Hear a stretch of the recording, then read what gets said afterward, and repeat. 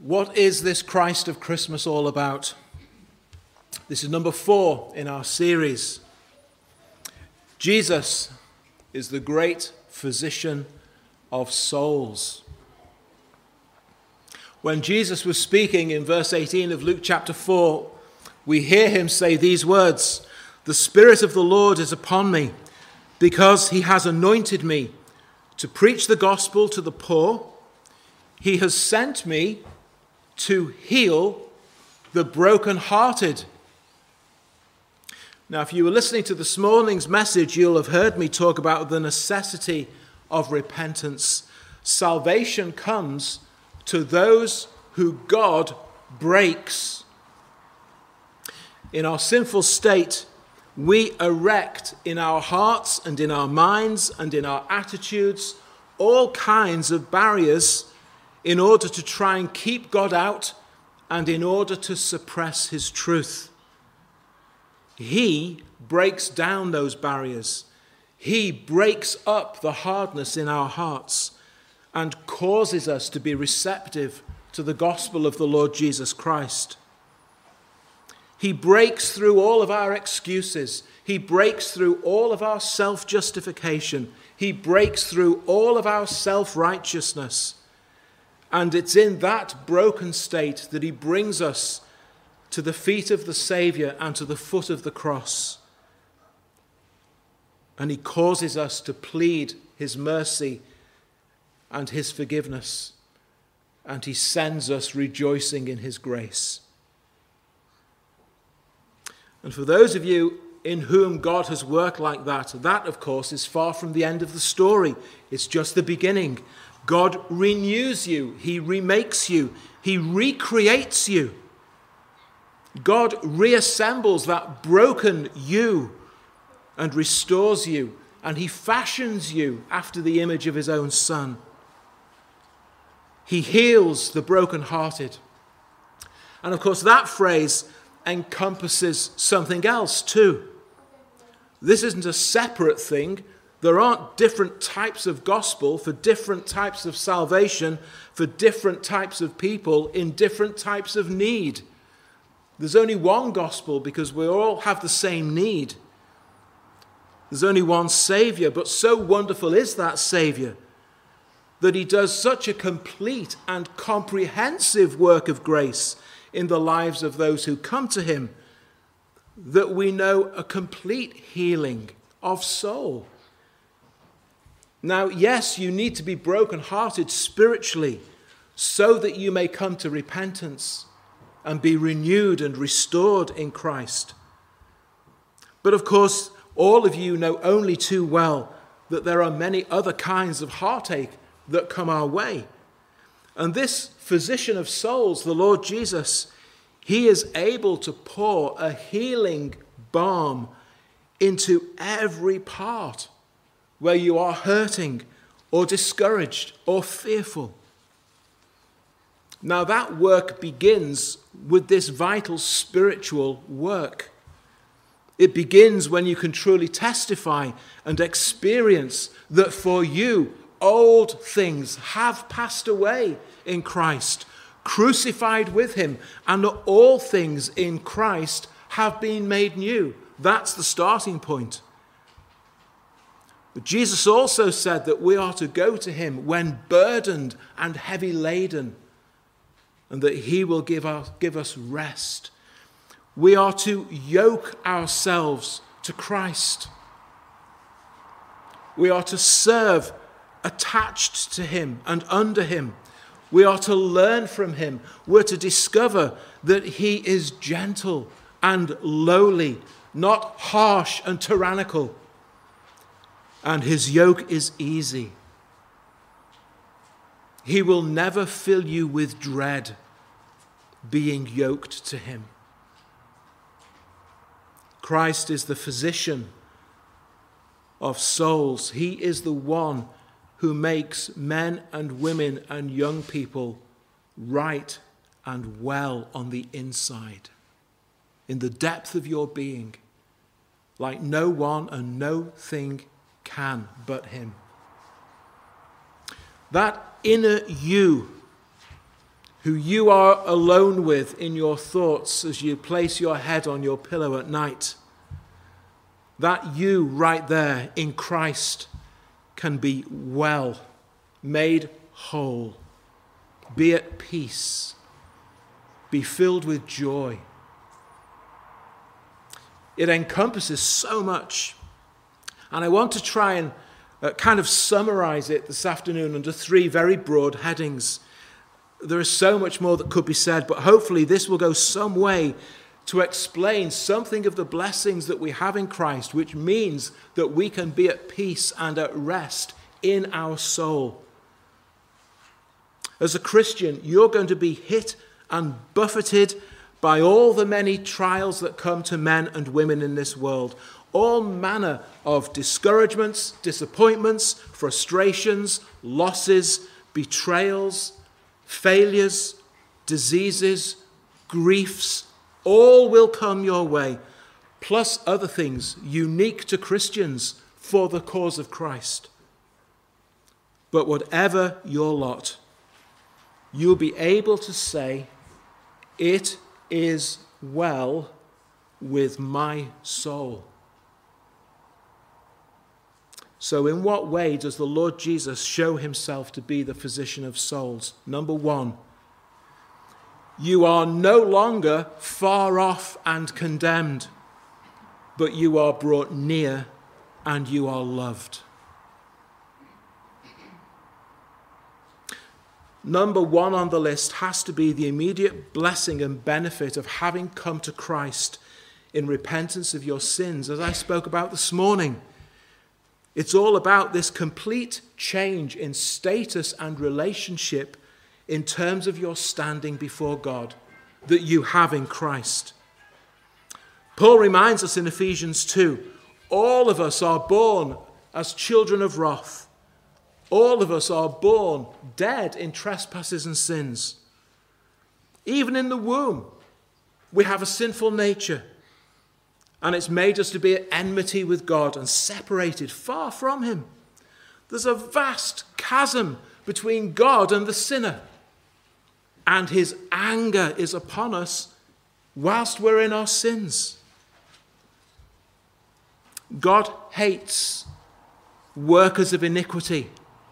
Psalm 5, verse 5. Hates them. That's staggeringly strong language, isn't it? But it is the language of the Bible. It is the God of the Bible. The idea that God hates all sin but loves all sinners has no foundation in the Bible. That might come as a shock to some of you. It's not how the Bible presents things. Let me explain. The love which God displays in the gospel is not a love for all sinners in their sin. It is a love for those whom he has chosen to save and redeem. Out of his infinite love, he has chosen to save them and redeem them out of their sins. It's on that basis that he's chosen them, saved them, redeemed them, and set his love upon them. Read through the letters of Paul, and whenever you find him speaking about God's love, ask yourself 2 questions. Number 1, is Paul talking about God's love for everyone in the world without exception? You have to come up with the answer, no. Question number 2, is Paul talking about God's love to no one in particular? You have to answer, no.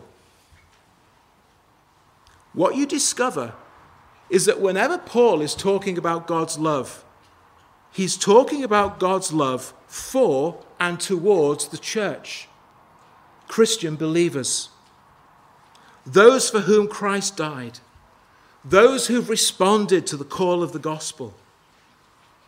Whenever Paul talks about God's love as shown to us in the gospel, Paul is always talking to Christians about God's love towards them as believers. Now, love, of course, is a key attribute of God. And he's chosen to display his love towards certain sinners, not by loving them in their sinfulness, but loving them as saved from their sin in the Lord Jesus Christ. And that is the context in which they know God's love towards them, as saved sinners, redeemed sinners, changed sinners.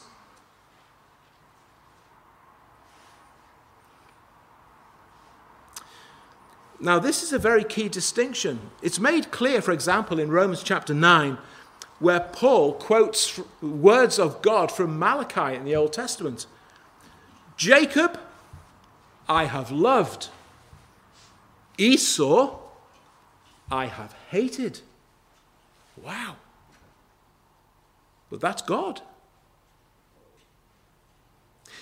If God's love is directed equally to all men in their sinfulness, regardless of their sin, how could God say that he hated Esau?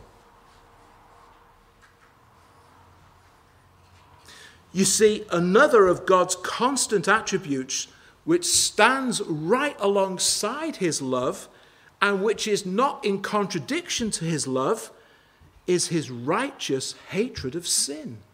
The two stand side by side. And his hatred of those who commit sins. Do you see how desperate our state is in our sinfulness? In our sin, we are not objects of God's love. We're objects of his anger and his hatred. And we are so very far away from him. And we are eternally condemned in our sins. There is no hope for us in that state. But such is God's mercy, such is his grace, that in his mercy and grace, he chose for himself from out of the world a people for whom he would send his Son to die, to redeem them, to ransom them, that they might know his love and that he might set his love upon them. Now, it is true that he shows a type of love to the whole world. He does that in his forbearance and his long-suffering. He's withholding from everyone the judgment that their sins deserve. That's a type of love that God has for the whole world. He showers this world with common grace. The rain and the sunshine fall upon the righteous and the unrighteous alike. So there is that sense in which men and women in the world know something of God's love and care. But they don't know the love of God like you know it if you're a Christian. They haven't experienced the love of God like you have if you're a Christian. Listen to Paul writing to the Ephesian church. A few verses from the opening 2 chapters of that letter. This is not the language of God who loves everyone in the world exactly the same. Paul says he, that's the Father, chose us in him, that is Christ, before the foundation of the world, that we should be holy and without blame before him in love, having predestined us to adoption as sons by Jesus Christ to himself, according to the good pleasure of his will, to the praise of the glory of his grace, by which he made us accepted in the beloved. The great physician of souls did that work in you and for you. In him, we, who's that? That's Christian people. We have redemption through his blood, the forgiveness of sins, according to the riches of his grace, which he made to abound toward us in all wisdom and prudence, having made known to us the mystery of his will, according to his good pleasure, which he purposed in himself.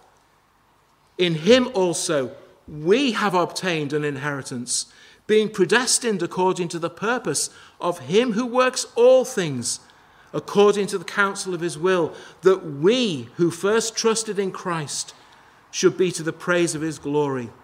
You he made alive, who were dead in trespasses and sins. The great physician of souls did that for you. God, who is rich in mercy, because of his great love with which he loved us, even when we were dead in trespasses, made us alive together with Christ. By grace you've been saved. And he raised us up together, made us sit together in the heavenly places in Christ Jesus. We are his workmanship. Now those words are so clearly talking about Christians, can only be talking about the redeemed of Christ.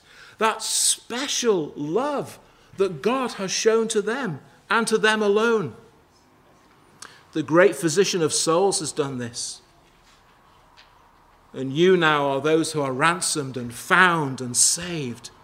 And you know God's love. You may speak of God's love. You can declare God's love, and that it can be known, but only in and through Christ.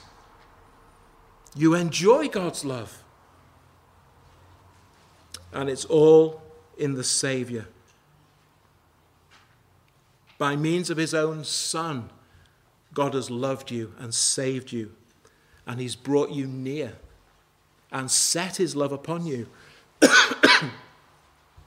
And this love of God remains remote and distant and unfelt and unknown to all who remain in their sins. But you who are brothers and sisters in Christ, you know this love of God.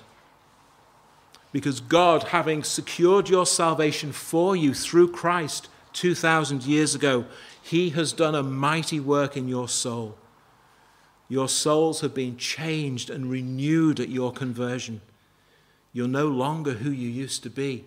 You've been ransomed, healed, restored, forgiven. A new heart and spirit is placed within you. The old nature is gone. It was crucified with Christ. The new has come. New and everlasting life in Jesus. That's what you need, and only in Christ is it found. Reconciled to God and loved. And if you would know this love that God has, then you must come to him in repentance of your sins, believing and trusting in Christ. Then you will know what it is to be loved and brought near and to be changed. Is that your testimony? Only Jesus can do this. He alone is the way and the truth and the life. He alone can save your condemned and sinful soul and rescue it from the jaws of hell and make you fit for heaven. Far off and condemned, but now brought near and loved. What a change. Have you been to Jesus for the cleansing power? Are you washed in the blood of the Lamb? Are you fully trusting in his grace this hour? Are you washed in the blood of the Lamb? Lay aside the garments that are stained with sin and be washed in the blood of the Lamb. There's a fountain flowing for the soul unclean. Oh, be washed in the blood of the Lamb. That's the gospel. And having done that and being able to say with Paul that for me to live is Christ, what a difference that now makes. A life set free from sin, a life of righteousness and godliness. I often refer to the woman in the house of Simon the Pharisee as she weeps over the feet of Jesus and wipes them with her hair and then pours oil over them with fragrance lifting into the room. And many of those who are present there know of her previous reputation, but that woman is a soul changed and cleansed and healed. Oh, to be washed and cleansed in the blood of Christ. She loves the Savior. Why? Because she knows only too well how many and how grievous were her sins. But in Christ, all is forgiven. The old, for her, it really has gone. It's been dealt with. And the new really has come. And as she weeps her tears over the feet of Christ, there is a woman who knows that in him all is well in her soul. Do you know that? We're no longer far off and condemned. We're brought near and we're loved.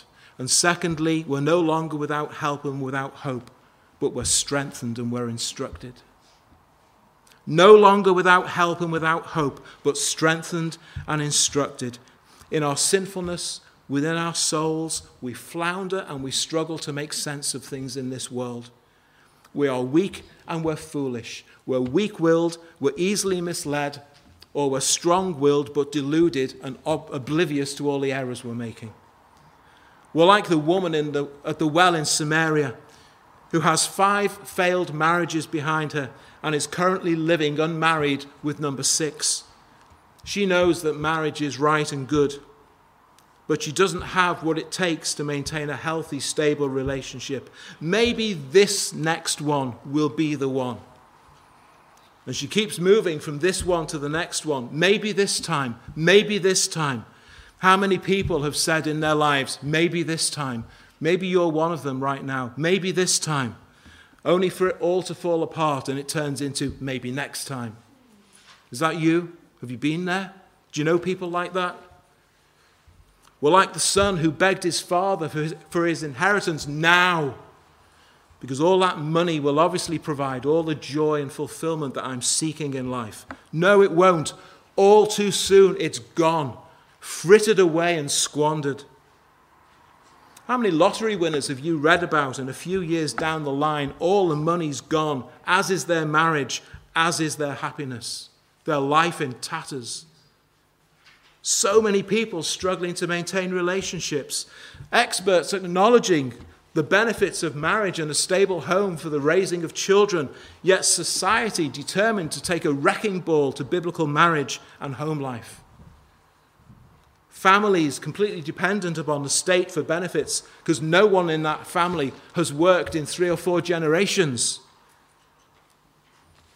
Atheistic evolution convincing people that any meaning or purpose in life is entirely up to you to discover and define for yourself. So gender, well, that's a matter entirely of personal choice, not biology, and definitely not the expectations or conditioning of society, and definitely nothing to do with what the Bible has to say.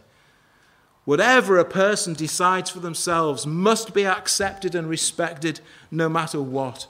And so the unborn in the womb may be considered an inconvenience and discarded. When someone's life is judged to have no further meaningful existence, and how on earth do you make that decision? That life may also be terminated.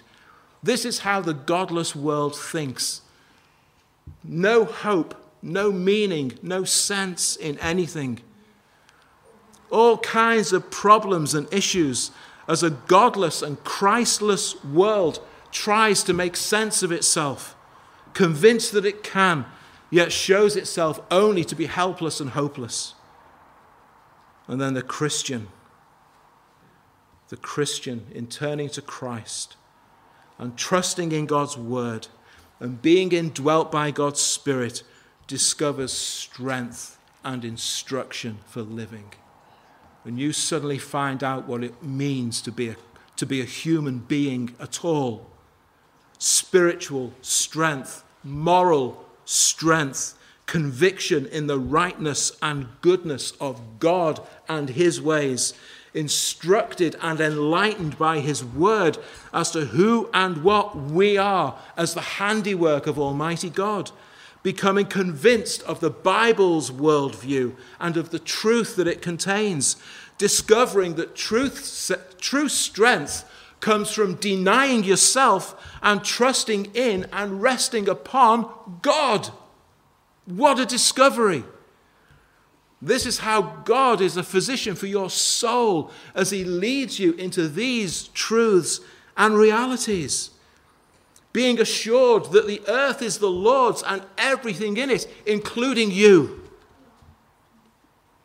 And it's all for his glory. And I find my purpose and my fulfillment in him. And Christ brings all of these things to bear upon the soul.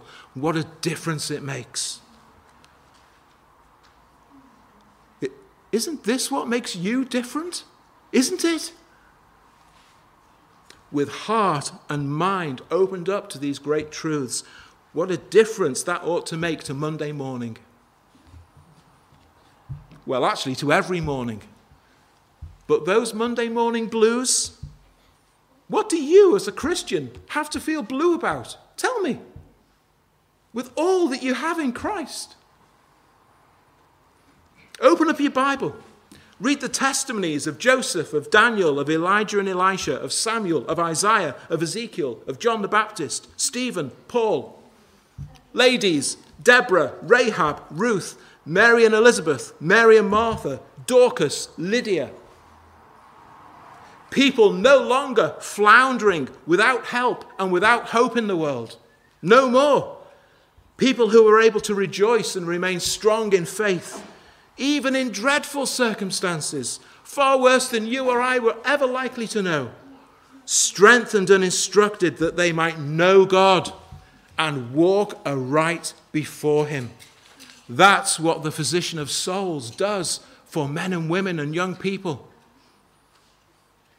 And finally, no longer overwhelmed by anxiety and fear, but at peace and trusting in God's promises. You'll still have anxieties and fears, but what a thing it is not to be overwhelmed by them. You'll still have anxieties and fears, but wouldn't you like to know that even in the midst of them, it's possible to have a sense of peace which is far greater and which overrules them? It seems that in all of the supposed progress we've made in recent decades, we've never been more comfortable materially than we are today. We've never had so many time-saving devices and appliances than we have today. We've never had better health care than we have today. We've never had access to the whole world for travel like we have today. Well, maybe next year. We've never had more time for leisure and recreation than we have today. We've never had more ways to enjoy it than we have today. Think of your own things that you'd like to add to that list. And despite all of these years of supposed progress, fears and anxieties only seem to be increasing, don't they? We've never had so many on medication for mental health problems as we do today. Now, of course, some have mental health issues which really do require medication. But for very many people, prescribing them drugs has just kind of become standard procedure, when often their problem is to do with character and temperament and unresolved guilt or unresolved grief and sinful, unhelpful attitudes and habits and excuses which have just become their habitual behavior that they cannot get out of. And it's the result of jealousies and envies and covetousness and malice and betrayal and unforgiveness and selfishness and pride and arrogance, which bring all manner of hurt and upset into people's lives. And they are without God. They are without his word. They are without hope. And they are without a humble and contrite heart which is able to confess its sin and weakness and turn to the Lord and discover that in him we live and move and have our being. People whose lives are overwhelmed by fears and anxieties, but the soul which trusts in Christ is a soul forgiven, a soul set free from guilt and sin.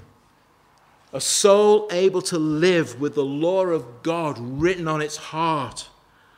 A soul which is able to acknowledge its guilt and in humility puts wrongs right, like Zacchaeus did, and live a peaceable life amongst your neighbours. A soul which stands back and realizes that the wrongs that you've committed against God far exceed any wrongs which anyone has ever done against you. And if God has visited you with such grace and mercy, how can you possibly withhold it from anybody else? The soul which trusts in Christ becomes a soul at peace with God, at peace with others, and at peace within itself. And when faced with all of the trials and afflictions which will certainly come, you turn to the Word and you rest on his many promises. Don't you? Be anxious for nothing, but in everything, by prayer and supplication, with thanksgiving, let your requests be made known to God.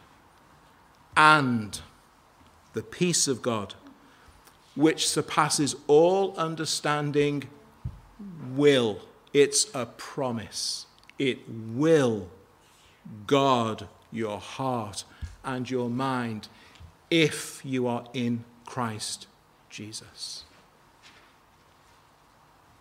Is this not your heavenly Father and your risen victorious Saviour who knows your every need?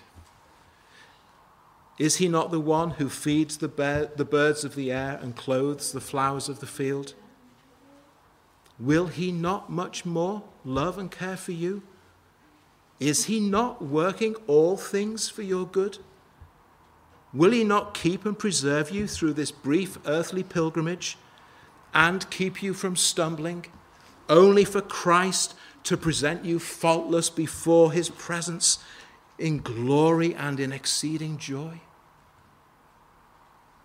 For those who are in Christ, this wonderful Counselor, this Prince of Peace, keep listening to our devotions over the next few weeks. Will he not restore and revive and keep your soul in the safe keeping of his heart and hands? Be still, my soul. The Lord is on thy side. Bear patiently the cross of grief or pain. Leave to thy God to order and provide. In every change, he, faithful, will remain. Be still, my soul. Thy best, thy heavenly friend, through thorny ways, leads to a joyful end. Be still, my soul. Thy God doth undertake to guide the future as he has the past. Thy hope, thy confidence, let nothing shake.